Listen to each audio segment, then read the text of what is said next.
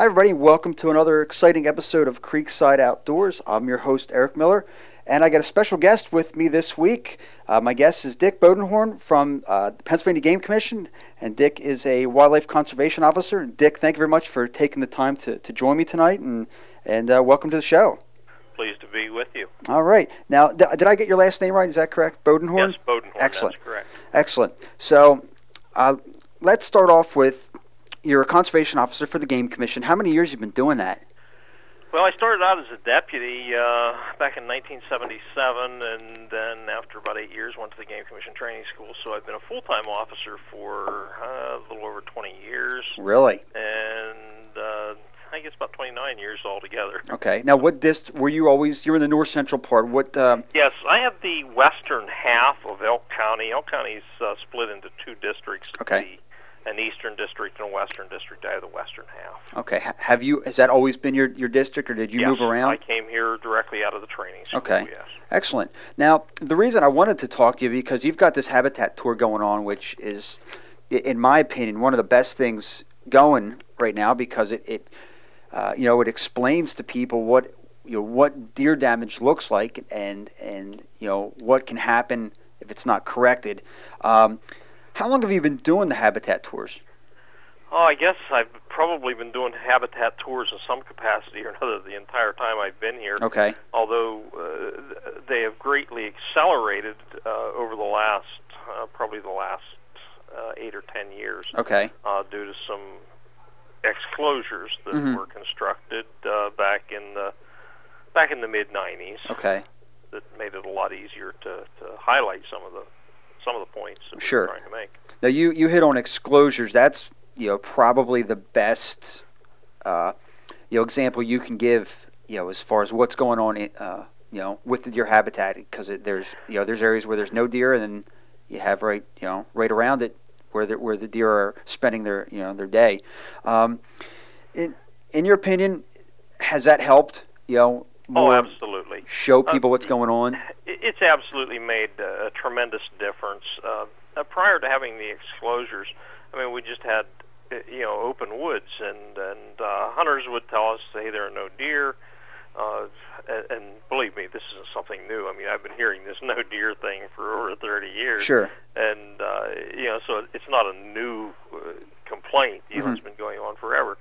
But people would tell us, hey, there are no deer, and we'd say, well, the habitat's poor, and they'd say, well, the reason is and they named them off, lack of fires, the acid rain, that we cut it at the wrong time, we need to cut bigger areas. And meantime, we had areas that had been cut, and some of them pretty large areas that were basically total failures. Sure. So we told them, well, hey, let's put some small fences. And when I say small fences, I'm talking, some of them, like 10 foot by 10 foot, 20 foot by 20 foot, right. Just randomly selected all over. Some of them in clear cuts, some of them in mature forest. And some of them we put up just plain and simply because we wanted to find out whether it was deer. Right. In some areas we didn't know. So we put up, there are over 100 of these small fences across my district. And are they on Elk County, really? Are they on strictly game lands? The ones that we constructed are. Now, Okay. There are some small fences that were put up by the National Forest, which actually has a pretty sizable chunk of property in my district. Sure. My district has, I'd have to think right now, probably about 50,000 acres of the National Forest on it. So there's a pretty good chunk of it here. Right. Now, with these the fences, I understand why they did it. Could you maybe explain, for a listener who may not understand, okay, why would you put a fence up, randomly in different areas? Maybe explain, the purpose of it and what you're looking for with that. Okay, the fences are, they're relatively small. They're only about 8 foot tall in most areas. In some areas, not even quite that tall. But we put them up basically just to see what would grow inside the fence versus what was growing outside the fence. Right. And the first ones we put up were in a place where we had a clear cut. It had been clear cut in 1990, and by 1996, there was still nothing growing there. Right. So we put some small fences up in it, and by the very next year, after just one growing season, you could see a tremendous difference between inside the fence and Sure. outside the fence. So that, of course, spurred us to want to look at this in more depth in other areas. Right. And at the time, we had a PCC, which is Pennsylvania Conservation Corps group here in Elk County. So we could use them for the labor for constructing these fences. Sure. So, the land manager, John Zemian here, jumped on that and turned it into a wonderful educational opportunity. Sure, absolutely. We've expanded on it. Mm-hmm. Now, with the fences, just for clarification purposes, nothing else was done. There was no lime. There was nothing like that. It was just a fence put up basically in a random spot. It's exactly the same inside the fence as it is outside the fence. Right. In almost all cases. Now, I will say that some of the fences, since then, we have planted some crabapple trees in a few of them, strictly because those are the only places we could get crab apples to grow. Sure. And we'll tell people which ones we put them in, Sure. and you can see them there. The crab apple trees didn't come there naturally, and there are just a few fences that we did that. But no, nothing was ever treated in them. The same rain falls in them that falls outside them. Nothing was limed, fertilized.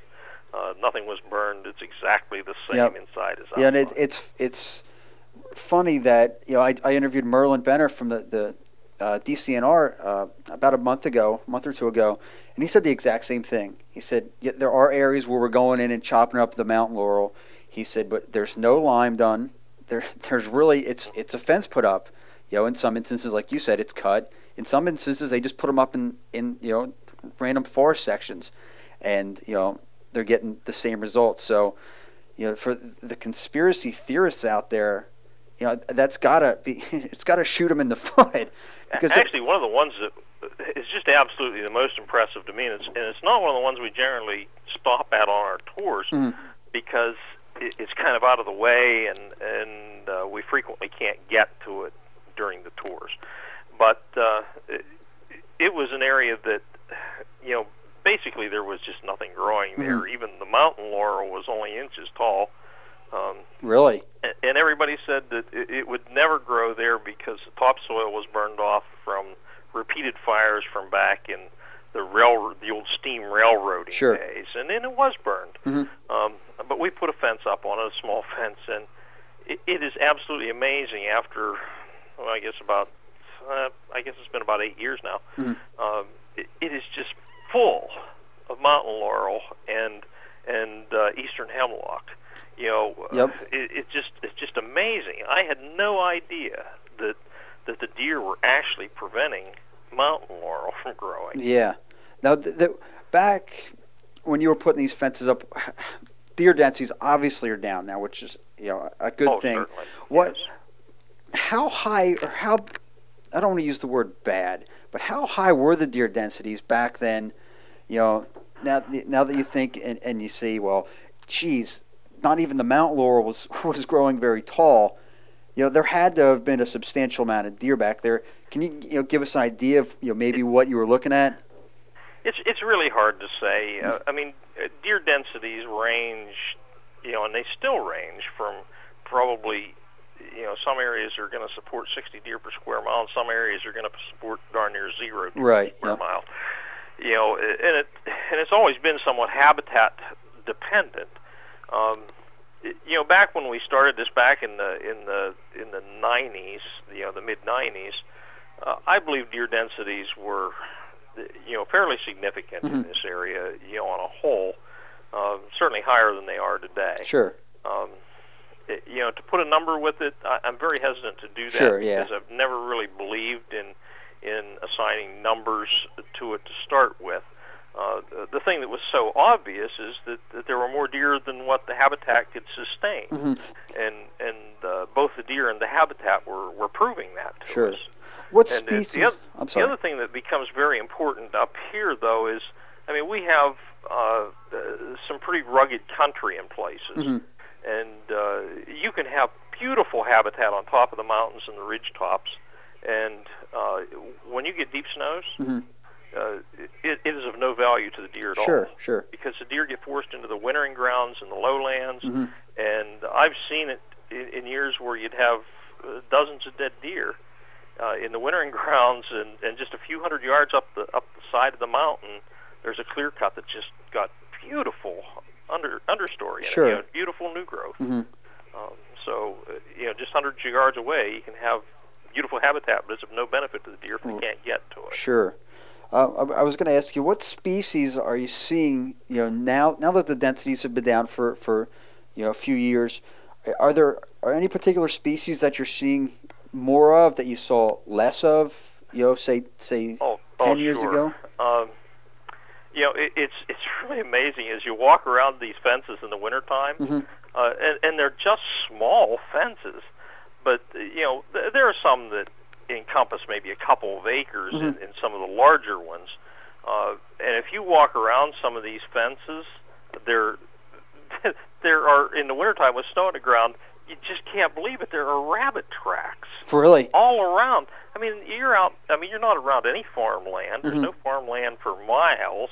And out in the middle of the mature forest, all of a sudden rabbits Yeah. show up everywhere in these clear cuts. Mm-hmm. I believe if they were larger, we'd probably also see an increase in the number of snowshoe hares utilizing. Sure. Certainly grouse use them, Mm-hmm. and songbirds. I frequently hear people saying, "Well, who cares about songbirds?" Yeah. Well, probably if we had been managing for warblers and vireos, all along, or various types of songbirds, we'd undoubtedly have a heck of a lot more deer today than we have Sure. now. Yeah, I know exactly what you're talking about with the rabbits because right behind my house it's really thick, and the rabbits are through the roof. I can't imagine. I can't believe the amount of rabbits we have here. So when you have the habitat, you're going to have the critters. So that's definitely Yes, a and plus. when you have the habitat, once the habitat comes back, then you can also have more deer. Mhm. And, Yep. and that's another thing that people don't really sometimes understand. They think that we can just let the deer population build up and then create the habitat to match the deer Sure. population, and that totally defies the laws of nature. Yep. Nature never allows that Yeah, to it's happen. completely backwards. Yeah, you have to have the habitat first, Yep. and if you have the habitat, then the wildlife populations will increase to match that habitat. Absolutely. If you lose the habitat, the wildlife populations decline to meet Absolutely. that habitat as well. We touched a little bit on the rabbits. And are there any trees that you're seeing now that you in the the exposures that you haven't before? Sure, I'm starting to see things growing out there that I have to scratch my head and figure out, okay, what am I looking at here? There's one of our fences that's full of mountain ash, Oh, really? and and I don't know where they came from. Right. It's just all of a sudden here's a fence that's just filling in with mountain ash, which you can not find mountain ash outside of the fences. Sure. Hobblebush is starting to show up in a lot of places. Tulip poplar, basswood, cucumber, magnolia, are all showing up in our Sure. fences. Plus, of course, the things you'd expect, the maples and the oaks are there as well. Are you seeing a lot of viburnum? The reason I ask is in talking to Merlin, they use that as an indicator species. In some places, we're starting to see some. Mm-hmm. I wouldn't say that we're seeing a lot of it, here yet. And probably because it's been absent from our forest stands for so long Right. that it's just going to take a little while Sure. yet to get it going. Sure. But So with more time, I think those things are going to show up. Sure. Now, I had heard that you're doing these tours on your own time. Is that correct? Actually, no. I do the tour itself on Game Commission time. Okay. Now I Okay. have done tours on my own time. Okay. But mostly, the commission is paying me for doing the tour. Okay. Probably what some people are maybe alluding to is we always provide a meal afterwards. Okay. And up until the last tour, Officer Zemian and I had been putting that out of our own pocket. And of course, with more and more people showing up, it's getting more expensive. Now, this last tour, Commissioner Russ Schleiden showed up, and Commissioner Schleiden was so overwhelmed with it, he graciously provided enough money to, I'm sure, to very nearly, if not completely, cover the meal for the next tour. Well, that's fantastic. Now, obviously, I would say the main reason for doing it is to just educate, the public that, this ship can be righted. Would you agree with that? Yes. The whole reason for doing it is there's just such an overwhelming story there, and most people don't understand that story. Mm-hmm. And I've said all along that it's really the responsibility of our agency to do as much as we can to make people understand the deer wildlife habitat relationships. Right. And if we don't get people to where they understand that, then they can't support it. And I don't know. My career's starting to wind down here, and one thing I'd like to leave as a legacy Sure. is that I've certainly stood up to do my part to help people understand the wildlife habitat relationships better, because that's our future. Absolutely. If we can't get that point out there, then we cannot succeed at this wildlife management business. It Right. just can't happen without the support of the public. Sure, and I commend you on what you've done. It's it's exactly what there was a niche that needed to be filled, and I commend you because you're right there doing exactly what needs to be done, and that's that's actually, to be applauded. Actually, probably the person that really deserves really the majority of the credit would be Land Management Officer Zemian. It's Okay. He and his people that provided the tools and the fences and the manpower, everything to make this happen. Mm-hmm. And believe me, Officer Zemian is right there with me when we do these tours. And That's fantastic. It's a tag team event. Sure. In fact, he probably plays the lead role in most of them because he is the land manager. And that's excellent to hear. Now, let me ask you this: after a tour wraps up, what's the feedback like? Are the people that go on these tours with you, are they just dumbfounded that? Yes. Now, unfortunately, a lot of the people that show up on the tours are already fairly much on board. Mm-hmm. Sometimes they have some questions in their own mind. Rarely do we get the ones that are the die-hard, opposition. Right. Occasionally you get one, and I've never seen anybody leave there that wasn't pretty much in awe at what they had learned, and overwhelmingly people say, you've got to get this message out to the representatives, to our state legislature, Sure. to the people on the commission, to more people. Mm-hmm. And we tell them, hey, we try. Sure. Figure out a way to get them here.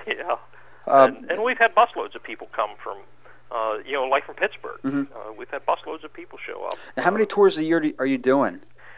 Right now we do, 2 public tours Mm-hmm. that we advertise to the public. And then we do other tours. We do tours sometimes for some of our own personnel, like we do tours for when we have a new class going through. We do tours for them. Okay.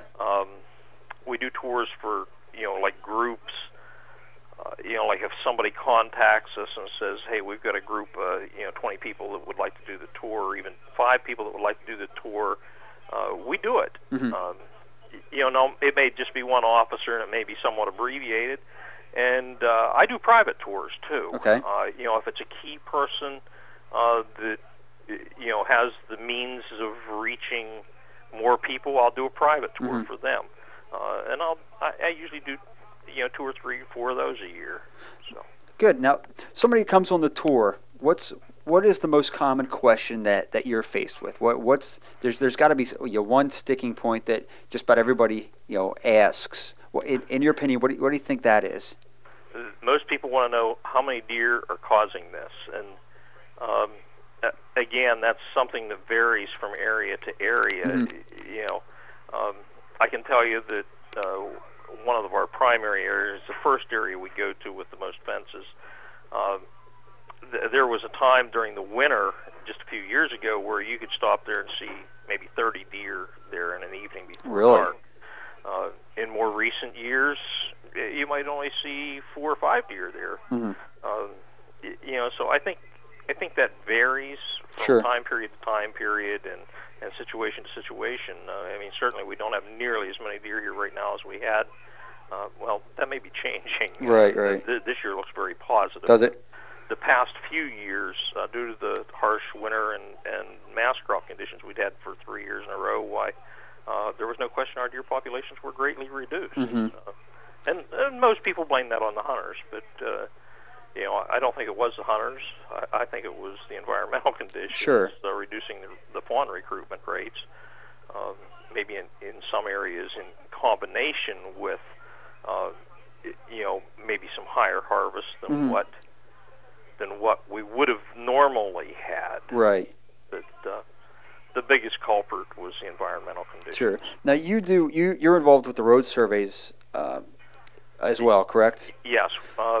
You know, I have volunteer teams that do wildlife survey routes. They do the same route every year, and have for, I'd have to look it up, quite a number of years. You know, like maybe 7 or 8 years, maybe even longer than that. I guess now that I think about it. But you know, so we do have some data there. Primarily, what we're looking at there is actually the fawn recruitment rates for the year, trying to get a handle on that. Sure. I think that's maybe one of the areas where, in biological data, maybe we're lacking the most. Okay. And it's an area I wish we could get a better grip on, but it's something that's very hard to monitor and gauge. Sure. So. Now, when you're doing that, are you doing it in the summer looking for you're looking for fawns? Or are you actually doing it in the winter where you're checking roadkill deer, roadkill does? Okay, well, actually, that's two different things. From the 1st of February to the 1st of June every year, every officer in the state virtually, female deer that are hit on the highway, now we're doing embryo checks on those does. What we do is we pick the doe up, then we get to someplace and we'll cut it open, count the number of embryos that are in it, and then we also have a gauge. You know, we determine the sex of the embryos, and you can determine the sex from the time they're very tiny, you know, up through to the time they'd be born. But we also take a measurement. We've got a special chart or actually a scale that we can place these on, take a measurement, and then from that measurement we can determine how many days old that embryo is.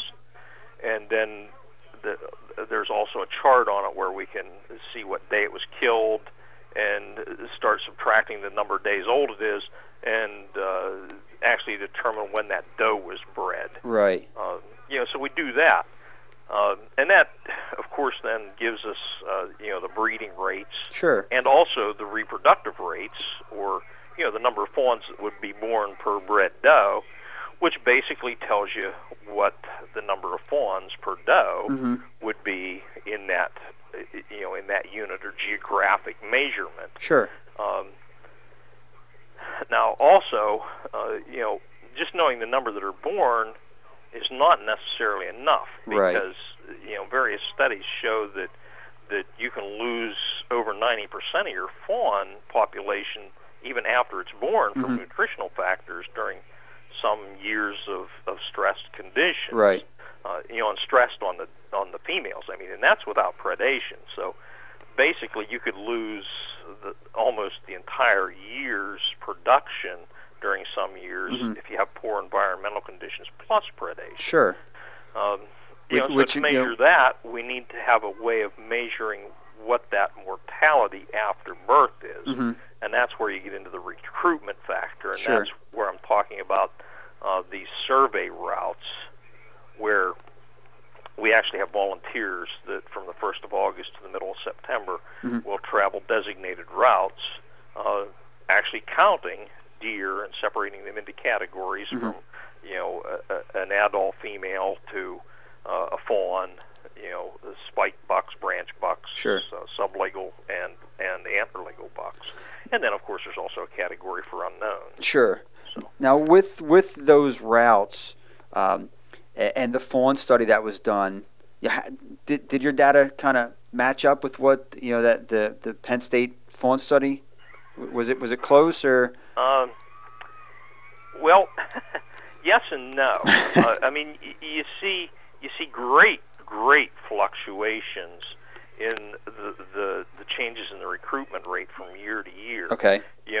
When we have years like we just had, where you had virtually no winter and had a good mass crop on the ground through all of that lack of snow cover. Mm-hmm.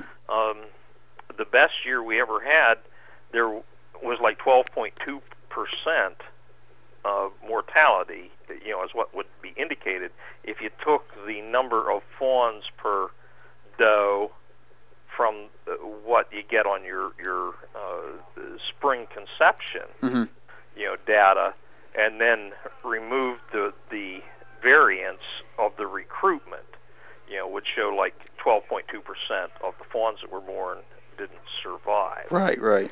And then other years, it'll be as high as like, without looking it up, I'd have to kind of guess at it at 60-some%. That were mortality. Where from the number that were born to the number that you were actually seeing out there, fawns per doe, it appeared that we had lost 60-some% of that year's fawn population after birth. And so there are significant variances. Sure. And it's once again, I believe, entirely based on the environmental conditions that the deer faced through the winter and spring. Sure. And of course, also, predation plays into that, and your coyote populations, your bobcat populations, and your bear populations at that particular time will influence that. But the other things that influence it are, I'm convinced that when you have years like we had of a good acorn crop, you have more chipmunks, more squirrels, more smaller mammals, mm-hmm. and your predators prey more significantly on them, sure. and not as heavily on the fawns. So there are so many things that enter into it that it's kind of hard to measure, what the most major effect really is. Right. Sometimes. That's for everybody out there who says there's no science involved, there you go. There you go.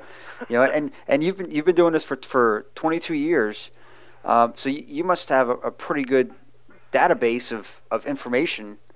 That just it's right there. It's the writing's on the wall, so to speak. Well, I've also our biometrician in Harrisburg, or who was a biometrician, now the chief of the deer management program, provided me with the data that I needed from their files. So I have that clear back into the early 80s. And I put all of that together and have it all on hand. Yeah. At these tours, so that anybody that wants to sit down and look at the data can do that as well. Sure. Because the two things really go together. Yeah, you're right. Absolutely. And the science really is there. I mean, we have the scientific data to support what we've done, and we can show why we did it and the need for it. Sure.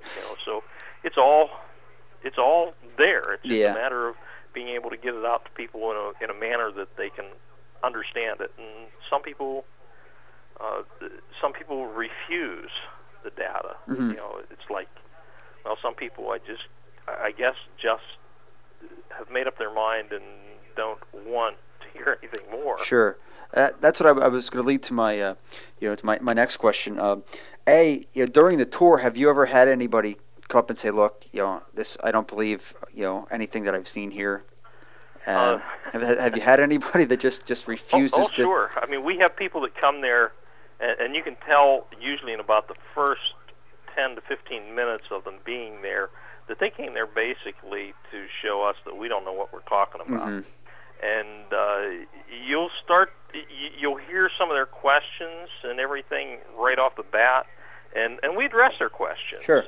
And we're not afraid of questions at all, and we're not afraid of controversial questions and hard questions. And if we don't know the answer, we'll tell you. Sure. And some of them we don't know the answer to.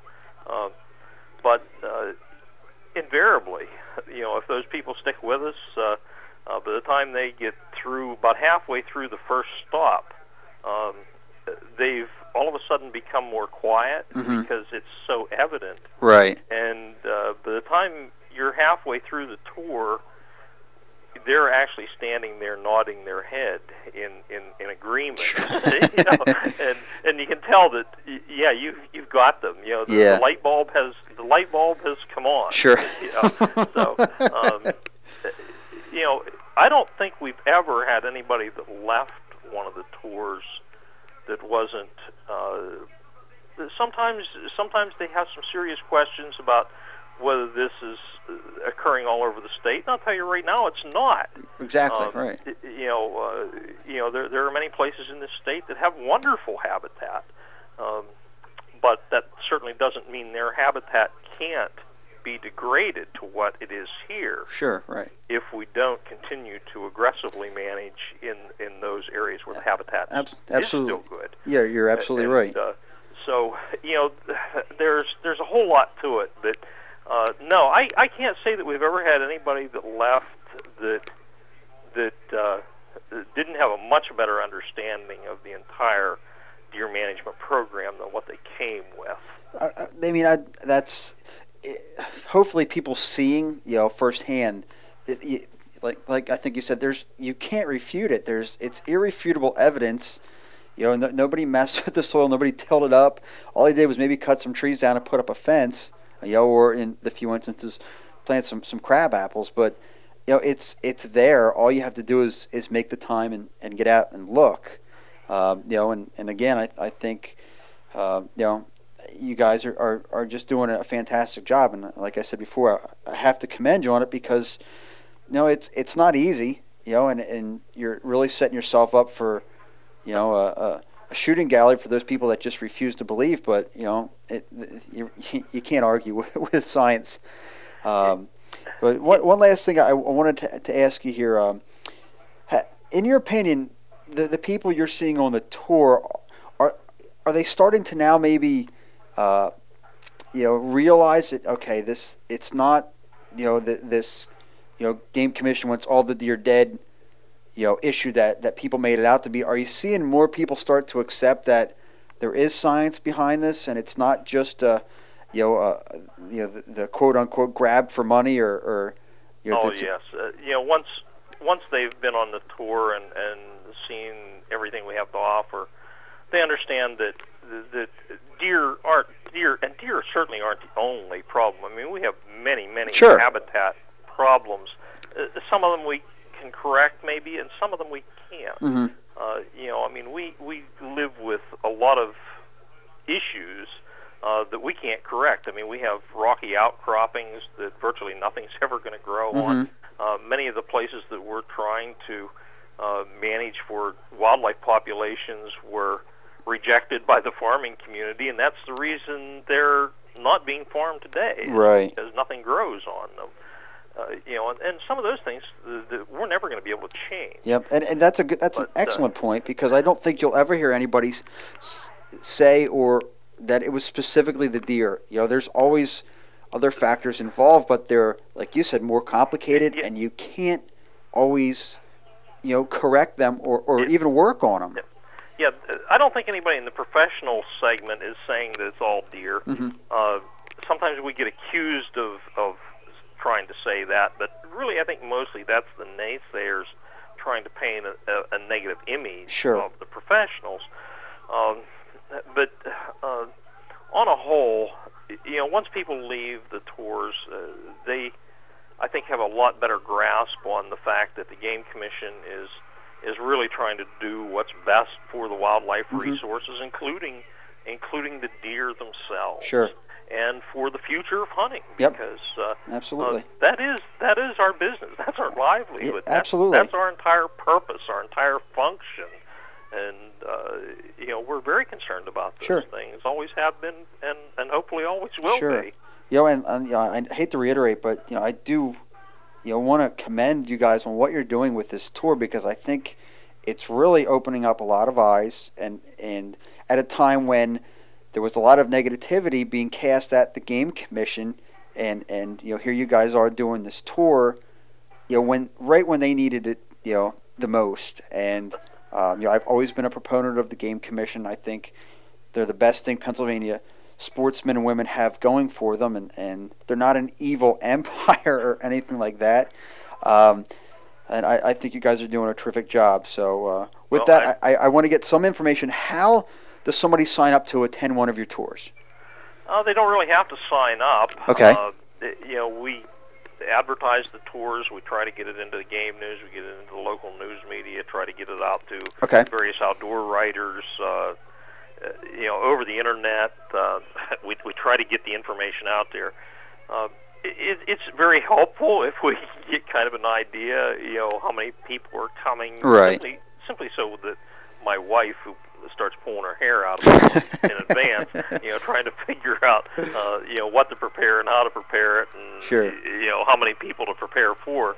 So it's kind of nice if we have an idea, okay. But we're pretty flexible, okay, and so far we've managed to cover everything pretty well. Good. So if somebody looking or listening to this and looking to take the tour, just kind of watch the game news or sure. things along those lines. Yep. Fantastic. Hopefully it makes it into the game news. Sometimes it doesn't. If we don't get it into okay. Well, I'll tell you what I'd like to do. If you could keep me up to breast or send me an email.